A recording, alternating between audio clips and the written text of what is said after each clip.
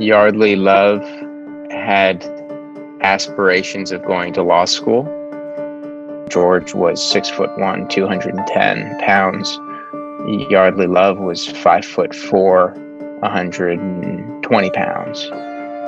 George Hughley and those who represent him and those around him excused his actions both internally and externally. Welcome back to Parallel Justice, the podcast that dives into the crimes and cases that have dominated the national headlines through exclusive interviews with the very attorneys who fought the cases. Some of the discussion you hear today may be controversial. However, we know that silence, especially on tough issues, only enables and encourages wrongdoers. It's our goal to bring these issues to light so that we may have meaningful discourse around them. The views expressed in this podcast are those of our guests, who are experts in these areas. Their opinions are invaluable, however, they do not necessarily reflect the views of the National Center for Victims of Crime. The topics we discuss may be disturbing, and they are intended for adult audiences only. Some of these topics may also be triggering, and we encourage you to practice good self-care and seek support. I'm Renee Williams, Executive Director of the National Center for Victims of Crime, and your guide through this conversation. Now, let's start the show. Welcome back to another episode of Parallel Justice. I'm your host, Renee Williams, Executive Director of the National Center for Victims of Crime.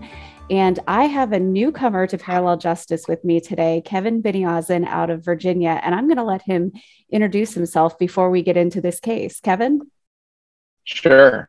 Thanks for having me. Again, Kevin Biniazin. I'm in Virginia. We've got offices at Bright Biniazin, which is our law firm in Virginia Beach, Richmond, and handle all cases all over the state, all over the country, really, representing a lot of survivors of sexual abuse and of crime in the civil context. And so today we're going to talk about a very specific case that's been in the news lately, and it's the rare case where a huge verdict was reached against an individual. But before we get into all of that, I want to focus on the victim here in her life because she's really got an intriguing story. What can you tell us about your client and your client's family here? Yardley Love had aspirations of going to law school, which for me as a lawyer is the thing that always stuck out to me whenever I thought about her and what her future would look like. You get in these types of cases and you meet families and you get to know clients, and everyone is different. Everybody's got a different relationship with mothers and sisters and brothers and friends. And this case is no different than that. The bond that Yardley had with her sister Lexi and her mother Sharon was as close as I've ever observed, either as a lawyer or in real life. And, it's still, the wounds are raw, obviously, and will be forever. But Yardley Love was a bright young girl. Her doctor, who served as the team doctor at the University of Virginia, where she played lacrosse, described her at trial as being able to run like the wind. And she was fast, and that's what everyone knew her as, but she was a teammate that everyone loved to play with. Yardley played 4 years there. She was set to graduate just a couple weeks later from the night that her life was taken from her. So let's talk about that. You have this, by all accounts, outstanding young woman who is a senior at UVA playing lacrosse. What happened to her? It depends on at what point of the story or what point in time that you want to start.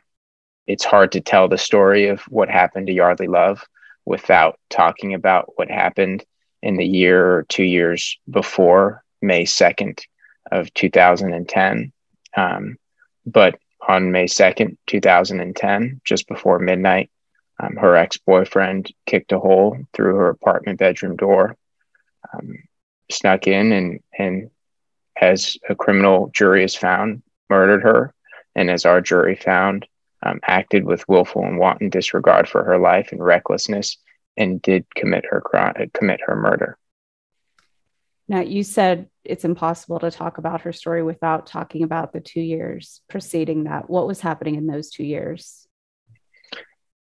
Yardley and George began dating about their sophomore year of college. They were both set to graduate the same year, both entered college as UVA lacrosse players in the fall of 2006.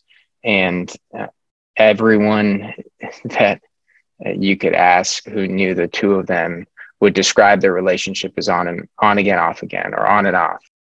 You didn't really know whether they were together or not together, but it was this circle of friend group that was this lacrosse team and this university that either kept them together, or their infatuation or feelings towards each other did the same. But in George Hughley's past was riddled with things that didn't really come up at trial, not even in the criminal case, and even some things not in our civil case, in terms of problems with intoxication, in terms of acting out while drunk, having been arrested down in other parts of Virginia while intoxicated in college. But it really began to culminate in the spring of 2009. Again, during one of these times that they were on again, off again, unknown. Yardley had walked home with a friend of hers who was also a friend of George's, who was also a UVA lacrosse player. And that news spread to George that night. And George, either having been told or having thought that Yardley had hooked up or been with somebody else, stormed over to this other UVA lacrosse player's house, jumped on him in bed while he was still asleep, and beat the living hell out of him. And the next thing he knew, he woke up with black eyes and lumps all over his head. And his doctors at the University of Virginia were telling him that he needed to go get a CT scan to make sure that he didn't have a brain bleed. And that's something that George did to somebody that was almost his size. And, George was 6'1", 210 pounds. Yardley Love was 5'4", 120 pounds. That sort of led to this time in what we now know, looking backwards in Yardley's life, where I think she was strongly beginning to ask herself questions about what her future was and whether that future included George. And from what we know, she made the decision that it didn't. And from what I believe and what we believe, the evidence showed is that he didn't like that. So Yardley makes this decision, and we get to the night when George Hughley breaks down her door and kills her. Yeah. He subsequently is arrested. Can you give us a brief overview of what happened in the criminal case? Was he convicted? What's going on there? He was charged and tried for first-degree murder, second-degree murder, grand larceny, and some related sort of lesser included offenses, but was ultimately convicted of second-degree murder and grand larceny, and I believe sentenced to 23 years. He was convicted, but there's been an appeal. What's going on in the appeal? All of his criminal appeals are done. They have been for several years. What was his initial appeal on? I know he had filed some habeas petitions related to the ineffective assistance of counsel. There was some drama during his criminal trial about one of his attorneys not being able to be present at trial because she had some sort of an illness. And then there were some critiques after the fact about certain strategies that they took at trial as well. And I think that was the basis for some of his habeas petitions. Candidly, I didn't look too closely in terms of the appellate process within the criminal procedure by the time that I was asked to come in and help this family and to try this case. That had sort of worked itself out. And so I certainly made myself familiar with the evidence that came in at trial at the criminal level and the findings that the jury made, because all of those became relevant and a lot of pretrial motions and issues and arguments that we had to make during the civil case on behalf of the Love family. But essentially, he swung and missed on appeal several times, and struck out on that issue by the time I got involved. So let's talk about your involvement. And I know that you came in kind of late in the game, so there might be some questions that we would normally ask that you don't know what the reasoning is. But as I kind of teased before, this is one of the first times that we've seen a suit proceed against an individual. So, well, let's just start with, how did you get involved at all? And when did you get involved? Sure. So I attended my first hearing in this matter in February of 2022, and the trial was in April of 2022. And so I was asked, if maybe a month or so before that hearing, to get involved. It had become, I guess, apparent to the lawyers that were handling the case that this case was going to be tried. It was going to be tried in the city of Charlottesville in Virginia, which is our backyard. And they had asked me to come in and try the case with a great lawyer from Maryland. His name is Paul Beckman. And the firm in Virginia that was working with Paul Beckman, led by Irv Kanner, was Kanner, Grana, Buckner, Bucci. And so we sort of came together in January, February, and decided sort of how we were going to team and work together to best represent this family. And part of that was me going to trial and beginning to handle a lot of the arguments in front of the court as we led up to and ultimately tried the case in April. Now, do you have any insight as to what happened in the case against UVA and the coaches? I don't have granular insight. I do know that there were claims brought in, I believe, 2012. A lawsuit was filed that included the University of Virginia and other individuals at the University of Virginia for their potential liability or responsibility for the death. I think some of the questions that become relevant when you hear that is, where did this occur?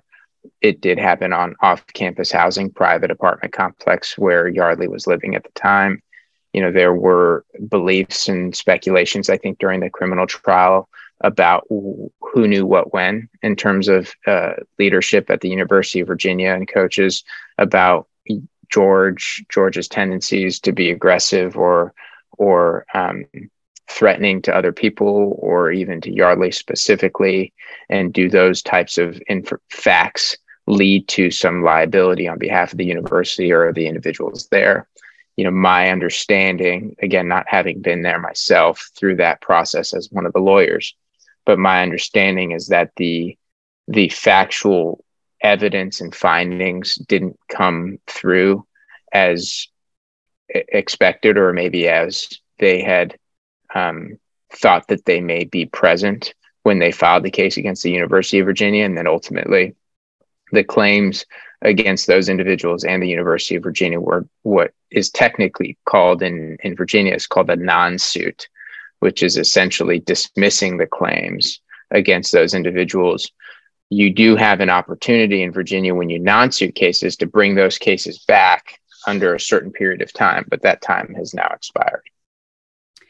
And so this is not meant to sound victim blaming at all, but to explain some things. Yardley, like so many young women in her situation, did not report it up to UVA and didn't call the police. She wanted to handle it on her own. So was there just the decision that there were no warnings?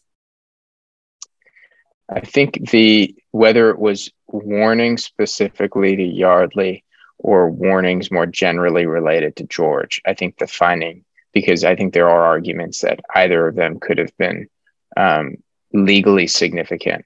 I think both were found to be insufficient. What was George's defense in the civil? What was it in the criminal case? Was it the same in the civil case? What defenses he offered to this? Legally different, but factually similar is what I'll say. In the criminal case, the thrust of it was to essentially try and argue down to some sort of act of voluntary manslaughter, or this act of heat of passion, or the amount of intoxication that he had was so significant that he acted emotionally and committed this, but he never had the intent or the malice or the premeditation to have committed a first or second degree murder. In Virginia, malice is a required finding for second degree murder. Premeditation is sort of the finding to elevate it to a first degree murder, which is that you intended the actual murder, not necessarily that you acted with malice towards the individual and caused their death. It became, you know this, Renee, because you're in our world. Much different standard, yes, in the civil case. And I'll say, people see the number on the verdict, which is, I think, an amazing thing, because it spoke so much about who Yardley was. And that's really what I asked the jury to do with their verdict in closing argument. But it was never about the money, and frankly will never be about the money. The thing that was so important to me, or the fact or the finding or the issue that was so important to me, and I think the family would echo this, was that for 12 years to the day of this murder, George Hughley and those who represent him and those around him excused his actions, both internally and externally, as having been an adolescent aged individual who got too drunk and didn't know what he was doing and accidentally caused the death of Yardley Love. And frankly, that is not true in my mind.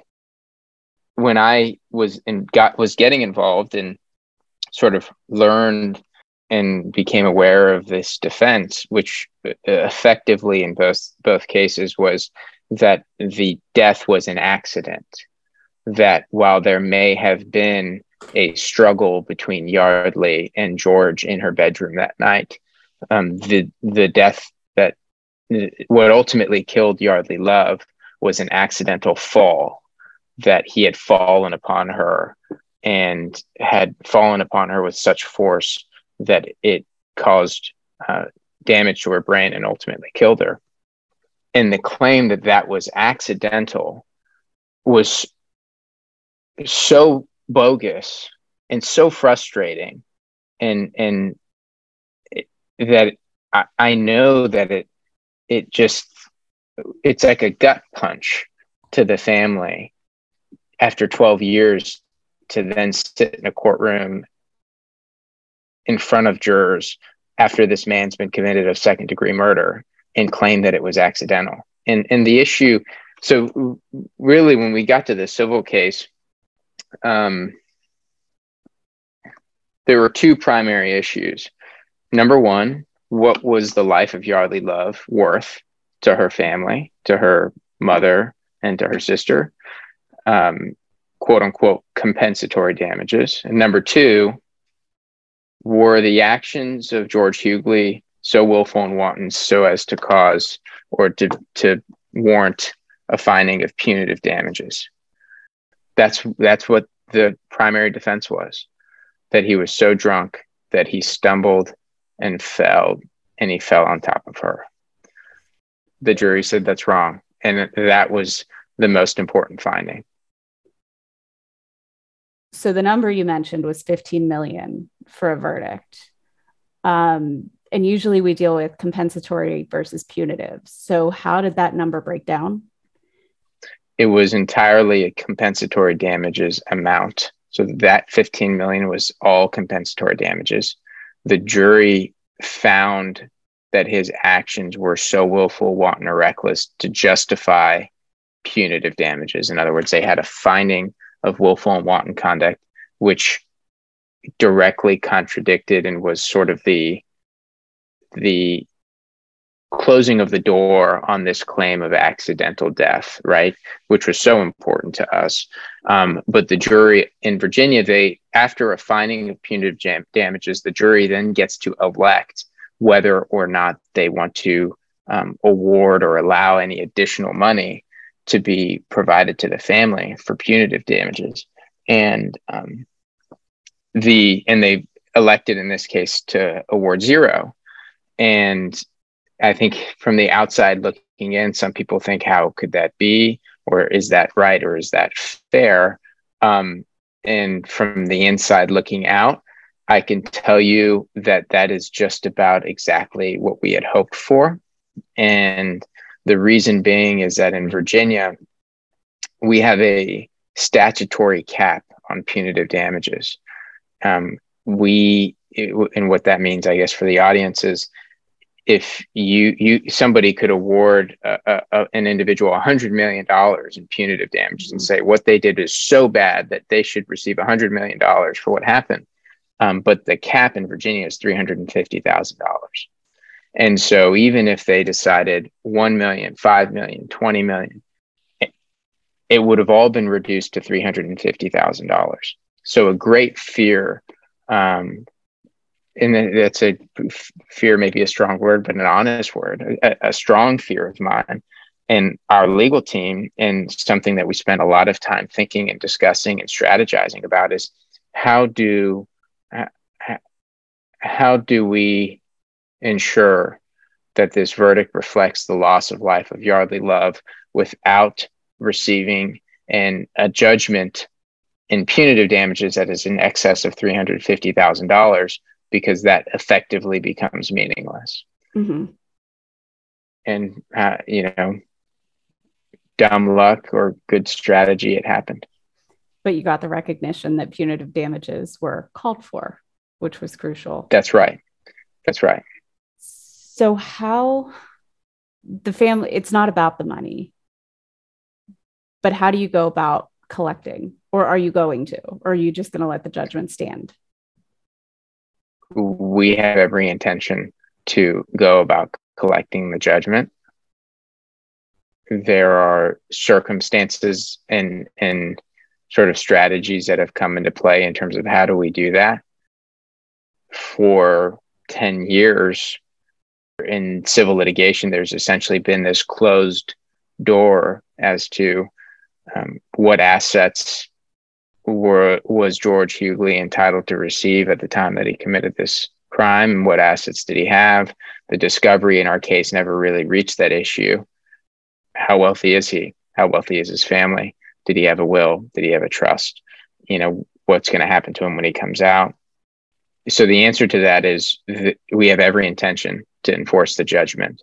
And I believe the family, in terms of our conversations and conversations before and after trial, that is the intention. So we never get to how much of that we will ever see is a completely, yeah. And how much more work is that? Not that we're afraid of hard work, but how many more months, years is this going to drag out for this family before things are done? It could be years, it could be decades, frankly. I mean, there are so many iterations of how this could go. There could be an attempt to file bankruptcy. And if he files bankruptcy, then there's litigation that takes place in the bankruptcy court where a finding of malicious or willful conduct becomes very important, because that's an exception to the bankruptcy code. It could be that there is no bankruptcy filing and it is effectively just a garnishment of wages or a discovery of assets that he was entitled to and a clawback of those things that have been tried to be pushed away from him since he's been incarcerated, if that has occurred. And so it has the potential to essentially continue in litigation for years. It does. And it's more work, but like you said, I mean, that's sort of what we sign up for, right? Yeah. Now, I want to go back to Yardley and something you said earlier. Her family's done some amazing work in the aftermath of this, including setting up the One Love Foundation. Can we talk about that? What do they do? The One Love Foundation is essentially mission driven to educate young adults, essentially high school age to college age, 16 to 24 roughly, about the existence of domestic violence within relationships, signs and things to be on the lookout, red flags to be aware of, so that they can educate, inform not only individuals who may be in those relationships themselves, but friends and family members who may be witnessing those signs of a domestic violence or an abusive relationship from the outside looking in. It's an amazing group. They're all over the place, all over the country, all over the world. I mean, not all over the world, but they are in other countries at this point too. And they really are, they turned something that could have been so terrible, and they sort of came together and tried to make the best of it.